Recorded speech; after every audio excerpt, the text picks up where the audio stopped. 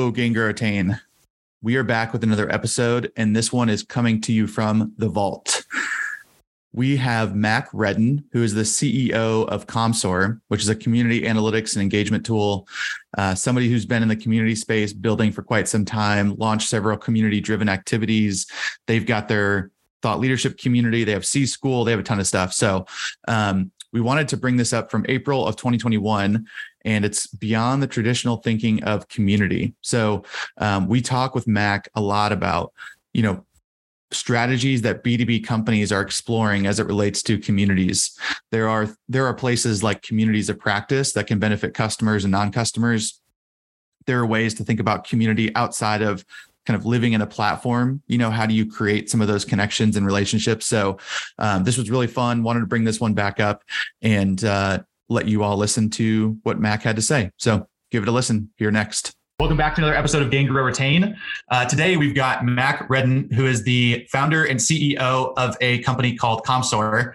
So Mac, appreciate you hopping on today and spending some time with us here on a lovely Tuesday, which is getting close to the holiday season. And I'm sure you've probably got a litany of other things you can be doing, but I'm hoping this is going to be more fun than what you should be doing right now.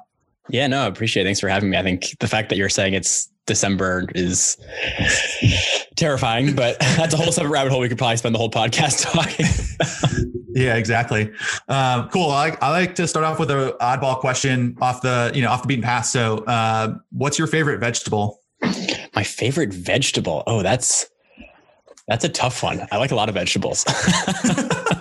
Which is normally, a weird normally answer. It's the other route. Yeah. Normally people are like, oh, I can't remember the last vegetable I ate, but now I like, there's too many. Yeah. I was lucky to have I guess still have a mom, if say past tense sounds weird, but who is super into like growing homegrown vegetables and cooking and whatnot. So I got lucky that I grew up on, a healthy diet. So that's what my body's used to, which is great. But I think like the classic mix of like Thanksgiving style roast vegetables, like the cauliflower, sweet potato, Brussels sprout, like that sort of combo in one is, I think I'd have to go with that. If I had to pick, I guess I just picked three. So I'm not exactly. It's okay. No, I like it. It's very timely too. Like I love things like that in the fall, if it's kind of like this fall comfort food type of thing. And so like, to me, that always reminds me of this time period too. Yeah. And especially like, I love to put like carrots and celery and stuff into like a stew right now, or like a chili, like that always reminds me, and kind of like, that's what I like. So I think my answer changes actually depending on the times, the season. So I appreciate your that makes response. sense. Thanks for indulging my question. I like it's great. I love it. I like to start it off a little different, but yeah, so we were just chatting before this, we've, don't really know each other. We're just from, LinkedIn pals, and we've just kind of seen each other around. So I'm excited to dive in. So maybe let's just start with the company that you started, and you were about to dive into it. And I told you I was like, wait, let's record this so that we can actually get it. But I think you mentioned that a year ago, roughly, you were a newsletter company and there were 12 people receiving that newsletter. So how did we get here? Yeah. I mean, I guess it's technically older than a year, but classic startup fashion, started with one thing and then pivoted to another thing. And it started as an accident. It was, if you know Product Hunt, so they had a no code hackathon last April. So like a little over a year and a half ago, and entered with an entry that was basically a monetization tool for indie communities. It was basically like a Webflow front end with an Airtable back end where communities could list themselves and say they were available to sponsorship or partnership from companies. So we were targeting the indie community that was not tied to a company, local user groups and developer groups and things like that. And honestly, I think we got like 51st out of 55 entries in the hackathon, like didn't do well at all. And wasn't thinking it was going to turn to a company one day. It was just kind of having fun on a weekend, spent 4 hours putting it together. But it made, I think it was like $400 or $500 in the first week because a bunch of communities signed up. A company picked up a sponsorship on it, and I quit my job 3 days later. That's awesome. Off of $500? Yeah. Well, so I guess I've been a repeat founder. So this is my like fourth or fifth company, depending on always like bootstrapped. So I was kind of in a job where I was like, as soon as I have an idea that I think is going to work, I'm out of here. So I was ready to quit. It wasn't kind of a spur of the moment decision, but kept building this monetization tool and scaled up. So it was crazy. It was like, we had like 6 million members across about 600 communities in like 4 months using it. It was no code. It wasn't really a product. It was more of like a consultancy masquerading as a product. And we started building kind of at the time we called it community CRM. And the idea was to give this tool to these communities for free to help them better understand their communities, because then they would be worth more on our marketplace. So it was kind of like this idea of give them the free tool, grow the marketplace. And as we were pitching companies that they should do these sponsorships or partner with these companies, they started pointing to that free tool and just saying, well, can we just have that for our community? Like we have that problem too. And we're like, oh, like you hear that like 10 times, 20 times, 30 times, probably too many times before you make a decision. So I think it was about a year ago, it was last like October, November, kind of shut the original business down for, I'm kind of glazing over like a whole bunch of reasons why we made the pivot. The main one being that people were asking for B when we were trying to sell A. And we started just doing research into the kind of enterprisey, more business focused side of community because didn't have a ton of experience there. So we started a newsletter. It was called Community Chat. It was a Substack, and it was like an aggregation play, right? It was like, here's the best tweets and the best blog posts about community this week. And the first one out to 12 people, as you mentioned before. I think it was 5 of them were like family members of mine. Right? Like that's how this thing started. And then Community Chat kind of grew into a proper newsletter that we actually started writing content on. It turned into a Slack community, and then we started building a product at the same time. So technically, the community existed before the product, which is always super interesting. And that's a whole nother rabbit hole to go down. And we officially pivoted. There wasn't really a hard date, but February-ish of this year, kind of pivoted. And we're like, all right, we are building this thing now. And fast forward, 10 months, 11 months now. And we're 12 people and an actual company, I guess. So that's kind of crazy. That's awesome. Yeah, I love that. And in another time, I'll tell you about my business partner and I's aspirations to turn our consulting company into a software company one day. You know, we were a consulting company masquerading as a software company because we were like, oh, we're going to go build something, but that's another story for another day. But I love this concept that you're talking about just around, kind of how are you thinking about this like engine, right? Like how do you kind of think about like what's really powering, powering these communities behind the scenes. Like, I think the challenge that we always hear, especially in customer success and B2B SaaS, is like, Salesforce is like the tool that everyone uses from a go-to-market perspective. And then, you start hearing how it's not really geared towards customer success. And then there's always bad data in it. It's always like a cluster. How do you create the contact record to kind of fit requirements for sales plus DS plus other parts of the organization? And so I kind of feel like you're maybe playing off of that a little bit to say like, hey, there can be an area where you're actually looking at your current customers and understanding like what they're doing in the community, how we're actually enabling, empowering, and personalizing experiences for them. If I'm kind of thinking about it and maybe applying it tangibly to what I'm thinking about right now, at least in some of the challenges that we've had, is that kind of accurate? Yeah, I mean, it's. Yeah, I think you put it better than I probably would put it. So I don't know how to answer that, but I would say yes. Steal it. Okay, cool. Yeah, you can steal that if you need to. But what I guess you mentioned kind of talking with a bunch of people, they're asking for this type of thing. I guess what do you feel like the overarching challenge was for them? Like what was the in your mind, I guess the light bulb when people just kept saying, I guess, what was that repetitive challenge? I think it was I think there's a lot of things, right? And that's, I think, where it made it harder to identify it right away because it wasn't quite as obvious at first. I think it's a combination of community is this inherently multi-channel, hard to define thing at a company, right? It's not just your Slack or your forum or your events. It's like this whole kind of, I've used the line, it's a little bit like branding. You ask me what branding is. They're like, is it a logo or is it a feeling? And you're like, it's more of like the feeling in a way. The logo can be like a way of,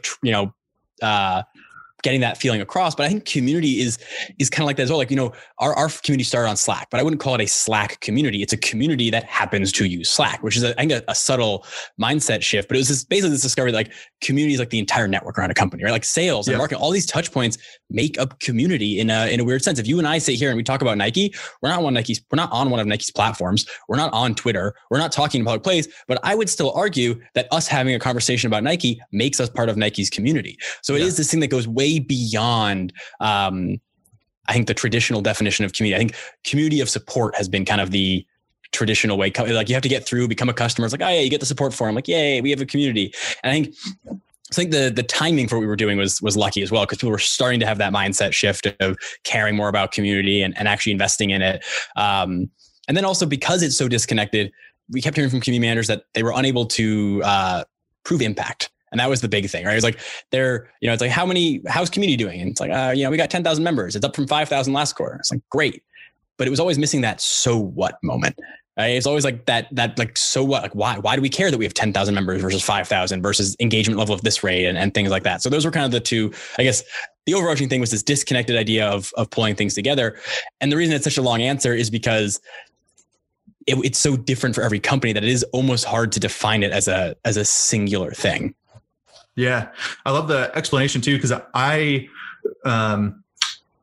think we've thought about our community in the way that you're describing it too, which is like, it is more about like programming almost. It's kind of like we are a hub, and then our programming starts to become so different. There's so many different ways to engage with our programming that you can't just singularly say we're, a community, we have an online community. It's like, no, we've got a podcast. We have event series that we run monthly and quarterly. And so to your point, like it starts to become this. So at Higher Logic I'm the leader of customer experience right now, and kind of nebulous because it hasn't really been a position here. But one of the big focuses is, how do you actually just create a platform for peers to connect with one another? Like that's just my whole, I guess, ethos in my mind right now is like, we really just need to try and move ourselves out of the way and just bring peers together to connect, because that's all they really want at the end of the day. That's where the best learning is going to happen, is when the peers connect with one another. They say, hey, I have a very similar challenge to you. I can see myself in you. I can see, the challenges you have, I've had, like that kind of thing, I think is where you're actually seeing maybe the biggest benefit or biggest bang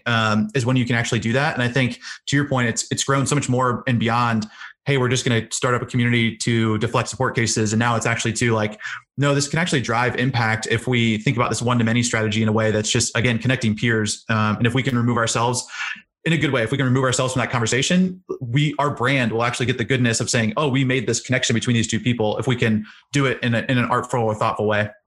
Yeah, it's very much like building the framework, right? And letting people kind of do their own thing. And that framework of community can include social media, events, forums, like all these different things, customer success, like all these things. And it's really just it's like you're putting the ingredients together, but the cake is baking itself. I'm very good at bad analogies, so there'll probably be a few more of those on this. I like that. The cake is baking itself. Oh man, I'm going to tell my wife that one. That's a terrible analogy. That should never be quoted ever again.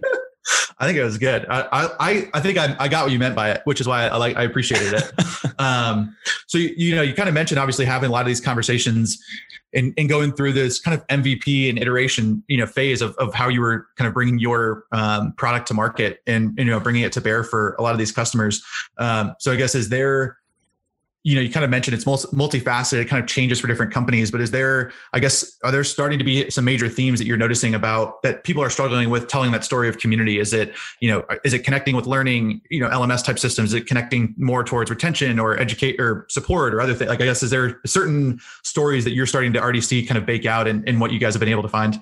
Yeah, there's definitely patterns, especially like when you break it down by industry, right? Because I think once again, community is so broad. So if you go more narrow, I think we're seeing a lot of right now is the general B2B market is emulating kind of what open source developer communities have looked like for 20 years. So like we're seeing companies like Lattice who have their community for HR people. You don't have to be a Lattice customer. Oh, yeah. It's just for people who are working in people ops.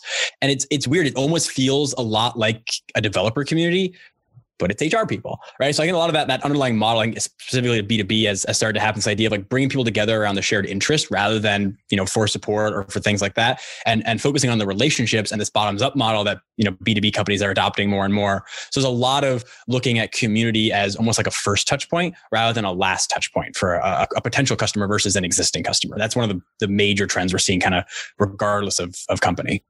Man, I love that so much because, again, kind of going almost back to what you were talking about, like with these brand experiences that you can create. Like, I think the more that you can create this open environment, I think back, 20 years ago, I would almost, argue that there were communities for companies, but they would very much be just current customers and they'd be closed because they felt like that was part of their differentiator almost. Like they actually felt like that was a competitive advantage, was that they had this closed community. And now I think with the transparency of the internet and other things that we've just inherently now as a society just asked for more transparency. I think now you're starting to see how that shift is, to your point, like benefiting if you actually go the reverse way, which is how can I get you to interact with my brand in a way that you don't really even think about. Like, you're not interacting with an ad. I'm not giving you some sort of hokey, come listen to my webinar, right? It's like, no, come engage with your other peers. And we just happen to be providing that space to come do that, which is like how you can win, especially if you just make it so natural that people don't even question it or think about it.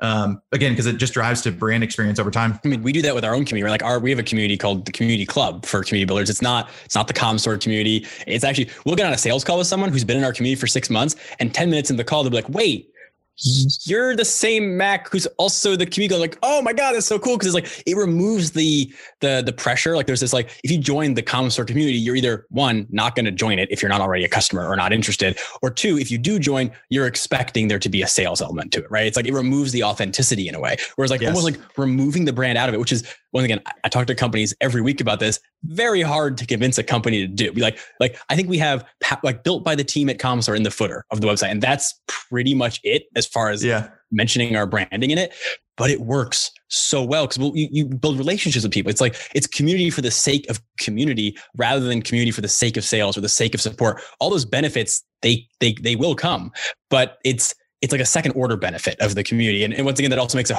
harder to track and harder to convince companies, because especially tech companies, they expect scenarios of like, they can put $1 in and get $2 out, right? Like that's the sales model or the marketing model or even the success model. But communities really, I've used the analogy, it's like growing an apple tree, right? You got to find the right place to plant the tree. You got to plant it. You got to nurture it. It could very easily get trampled or eaten by a deer in the early stages. But, eventually it gets to a point where you don't really have to nurture it anymore. It kind of just does its own thing. It'll start to bear fruit. It might take 2 years to bear fruit, but once it does, it'll bear fruit for 100 years. Like, you'll die and that apple tree will still be bearing fruit. I think community is very similar to that, but it's very kind of like anti-traditional tech models. Yeah. Well, and I'd probably argue that mainly, I would almost argue that that's also just because of the influx of like capital and the players who are coming in, right? They're wanting results quicker. I'm giving you $1. I need $2 back sooner. I need to make my return. I need to make 1,000%, like, I think that's one of the reasons, or one of the causes could be precipitated by the fact that capital comes in. And then to your point, like, we actually have less time to do things, right? Because it's like, our timeline moves faster. We have more money. We should be doing more with our resources and what we have. And so I think sometimes people pull the plug or think about it in the way that you mentioned, just be out of sheer necessity. Because it's like, well, they're not going to wait 2 years for this to happen. But I'm like screaming from the rooftop, just wait. Like because we launched our community in March, like I was telling you. And so we had our consulting business then.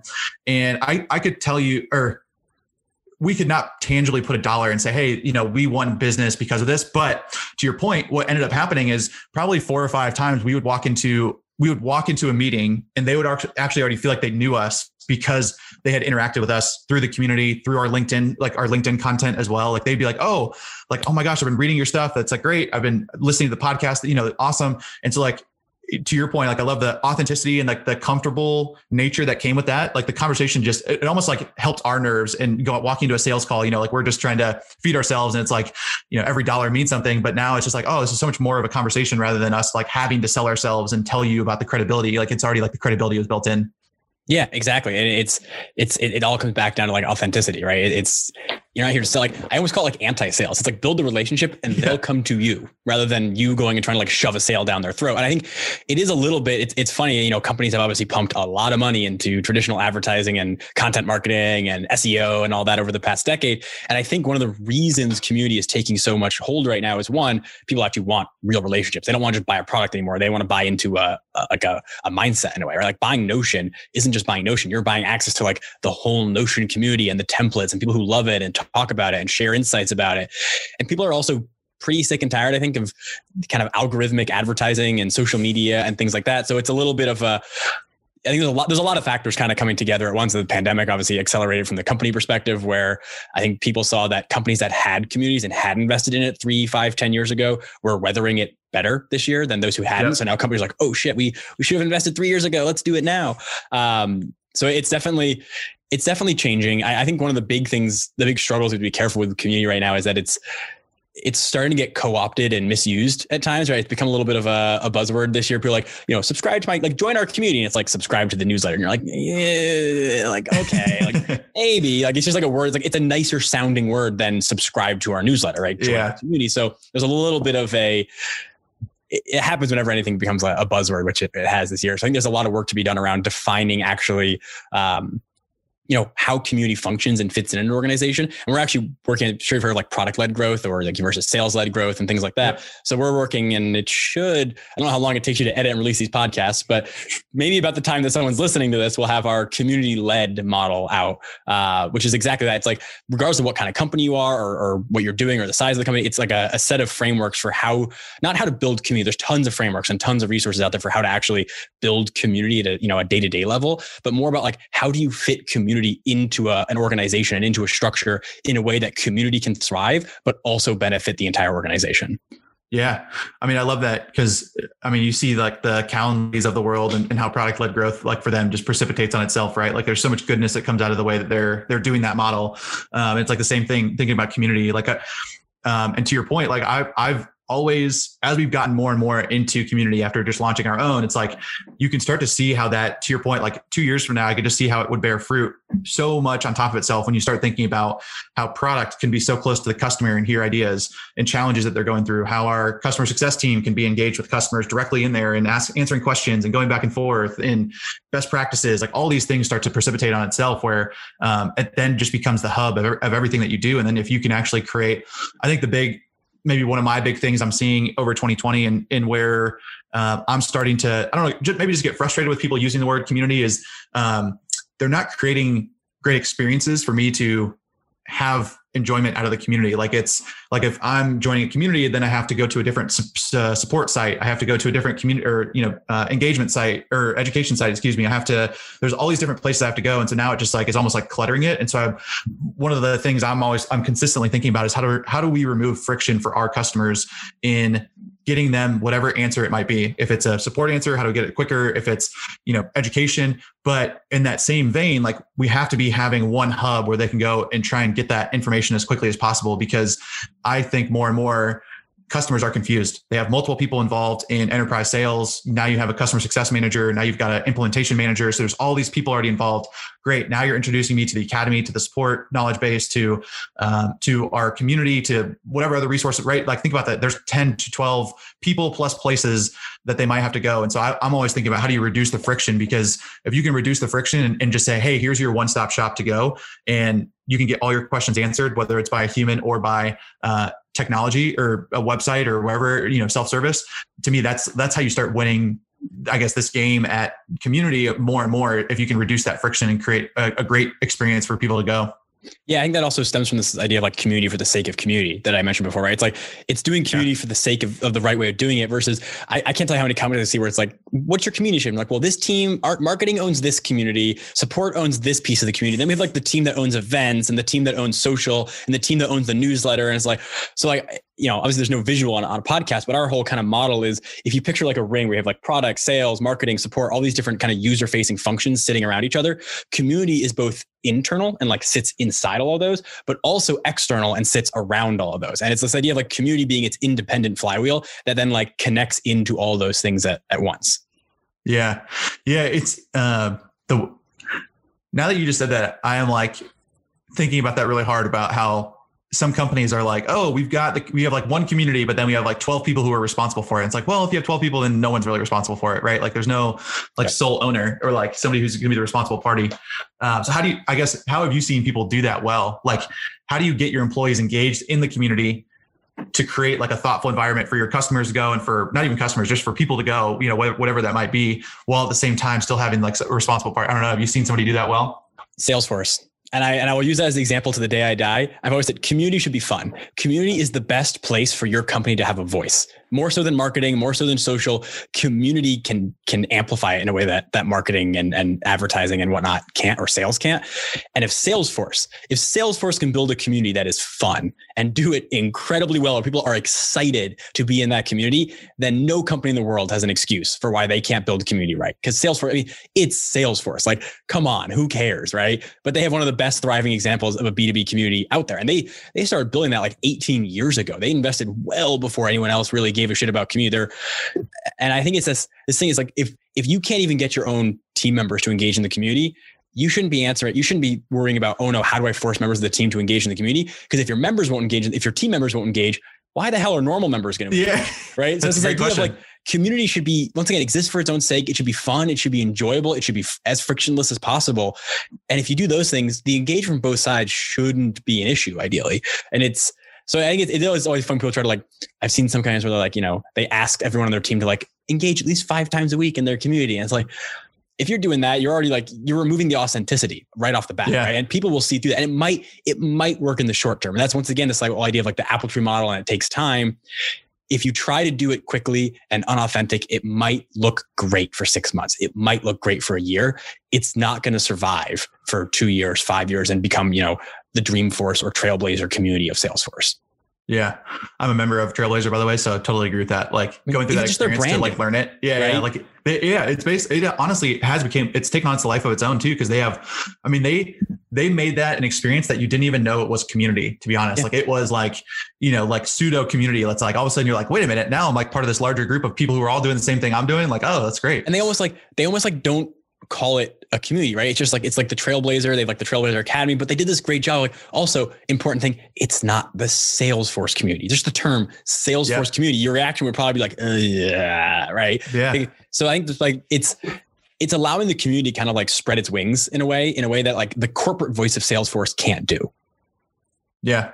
It's extension of the brand. I keep thinking about it like that. Like it is, to your point, like, it is changing the model of like how we engage with brands, because you're getting to customers from a bottoms up perspective. That's just different. You're trying to get more brand engagement, trying to give them positive experiences ahead of time.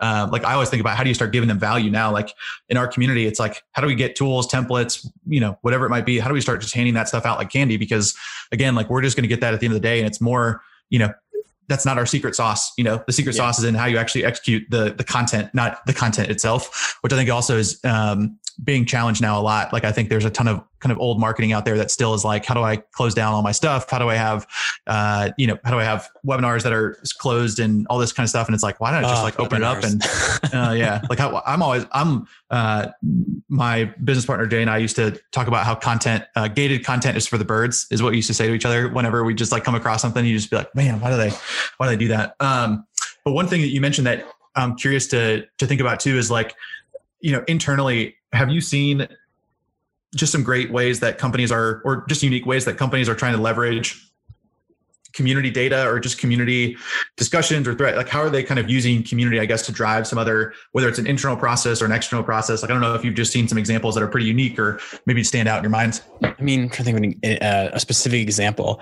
It's not very unique. One of the really common ones though is like community-led content, right? Community content creation and like using the community member to elevate them. Like you talked about, like, creating free content, giving those templates back, but then also enabling the community to also give back to the community and whatnot. It becomes a cycle if you do it right. I think there's been a lot of discussion in the community space recently about like egos in community and whatnot. I think it is kind of funny, right? That like people care so much for like slapping their name on a resource or whatnot. And it's like the least community thing ever. And I think, a lot of like, I don't know if it's very unique, but I think a lot of what we do in our community is like one of our core focuses is like, how do we amplify voices in our community, right? So like someone posts a really great, discussion thread in our Slack and we reach out and be like, hey, this is awesome. You want to write a guest newsletter in the thing and like make the whole newsletter about them. And it works really well. One, the community members feel, ecstatic because you're, helping spread their word and build them up. And it's like in Get Together, if you've read that book, which if you haven't, it's like one of the Bibles for community managers now.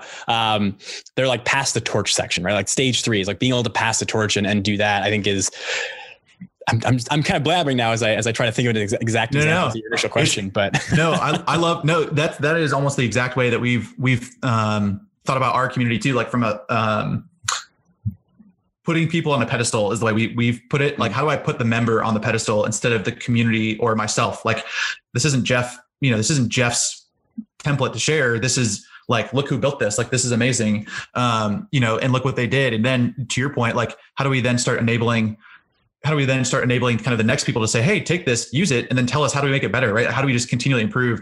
So I think we've always held, I love the virtue that you just mentioned about your community. Like, I guess we've always held 2 things, which is put the member on a pedestal. And then the other thing is, how do we make everything actionable? I think one of the things, again, just going through our own experiences, webinars, communities, it's like sometimes you'd walk across conversations or come across them and just say like, man, that's so theoretical. It's so pie in the sky. I can never imagine myself going to do that. Twitter philosophy. Yeah. Like, oh yeah, like that sounds great, buddy, until you're in my shoes. Right. Like, and so I've always I think we've always tried to take that approach too with our community, which is when we have our weekly meetings, we always mention we do this announcements at the beginning, but one of the things we mention is what's the one actionable thing you're going to take away from today?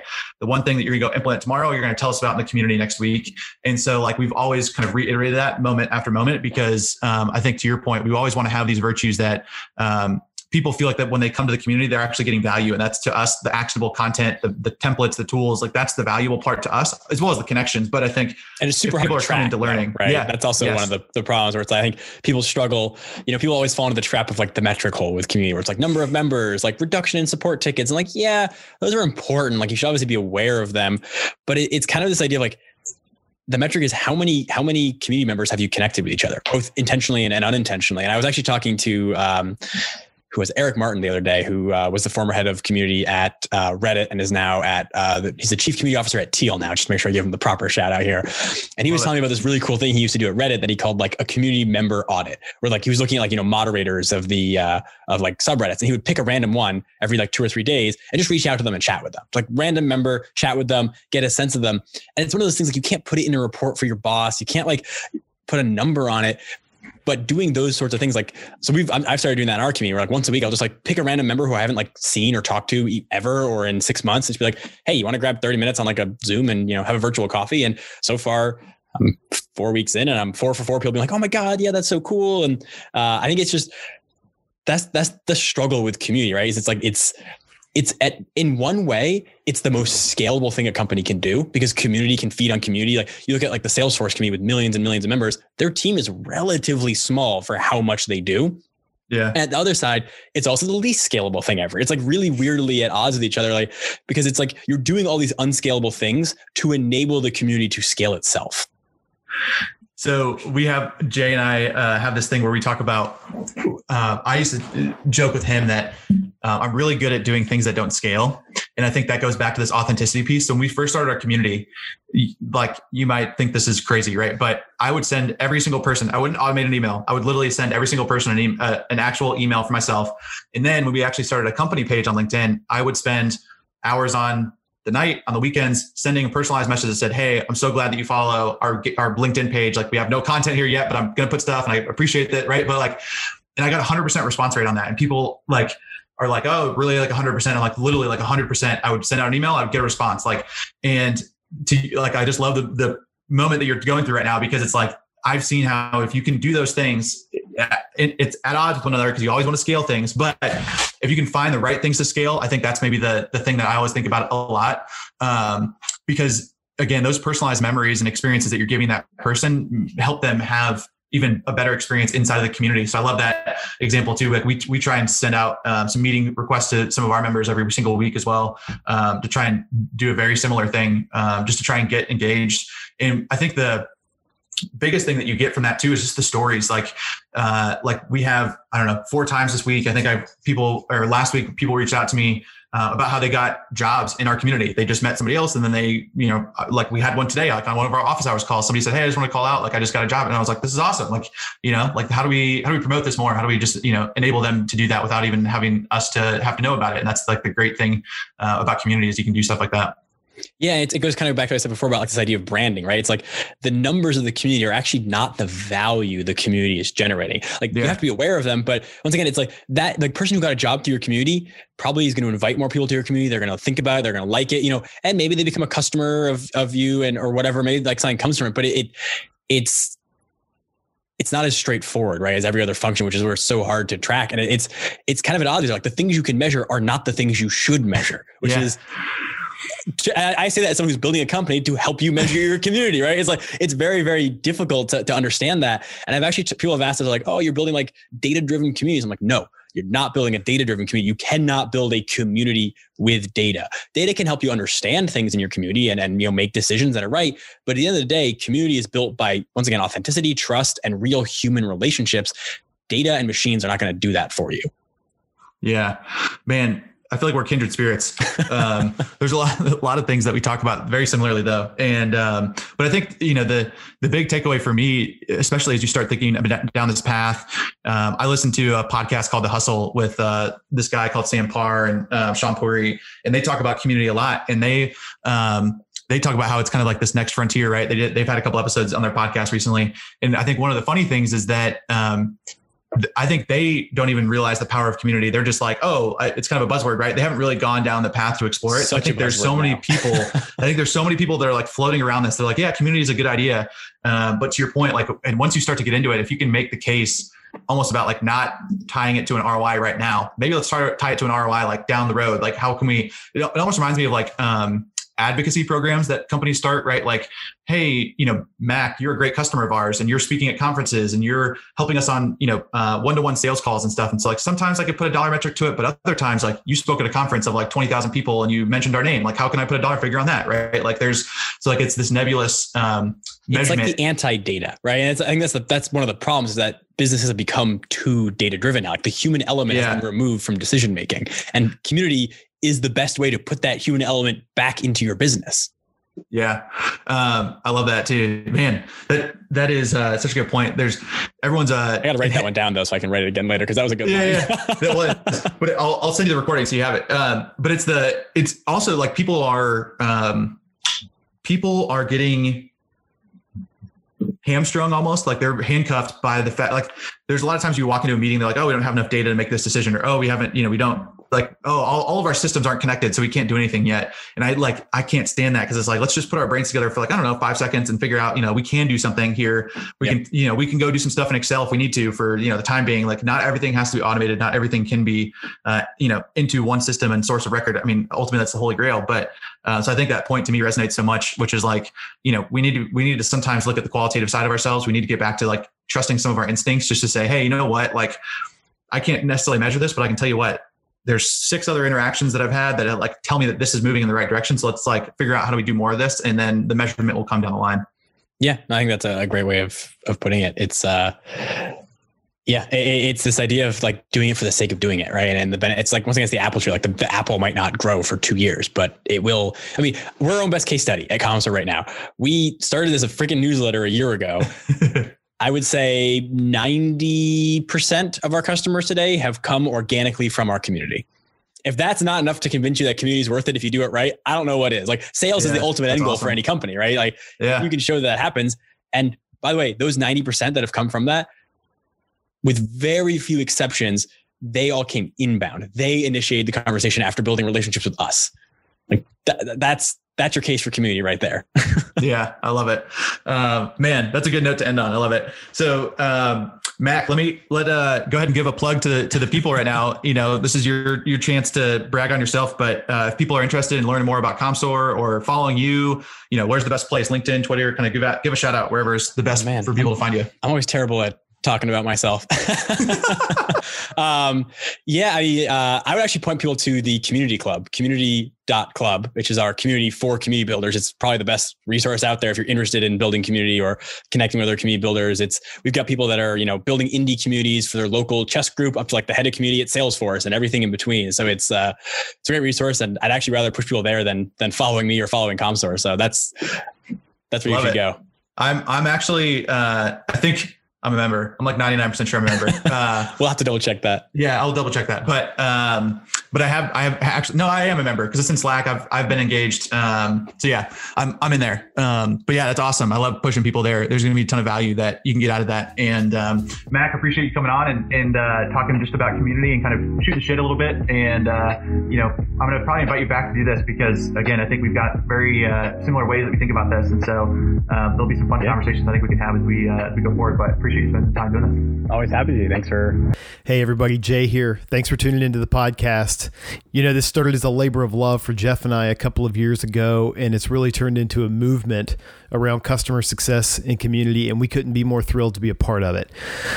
We grow this by word of mouth, so we'd love it if you're willing and you find value in what you hear on this podcast. Leave us a rating or a review on Apple Podcasts or Spotify. It'll help us grow and provide value to more customer success professionals. Also, if you haven't yet, please sign up for Gain, Grow, Retain, the online community. It's gaingrowretain.com. You can meet other people, make one-on-one connections, share ideas, get ideas, grow your career ultimately. Be on the lookout also for live events, both in person and virtual this year. We're excited to get back to that. And thanks for being part of the community. We look forward to talking to you soon.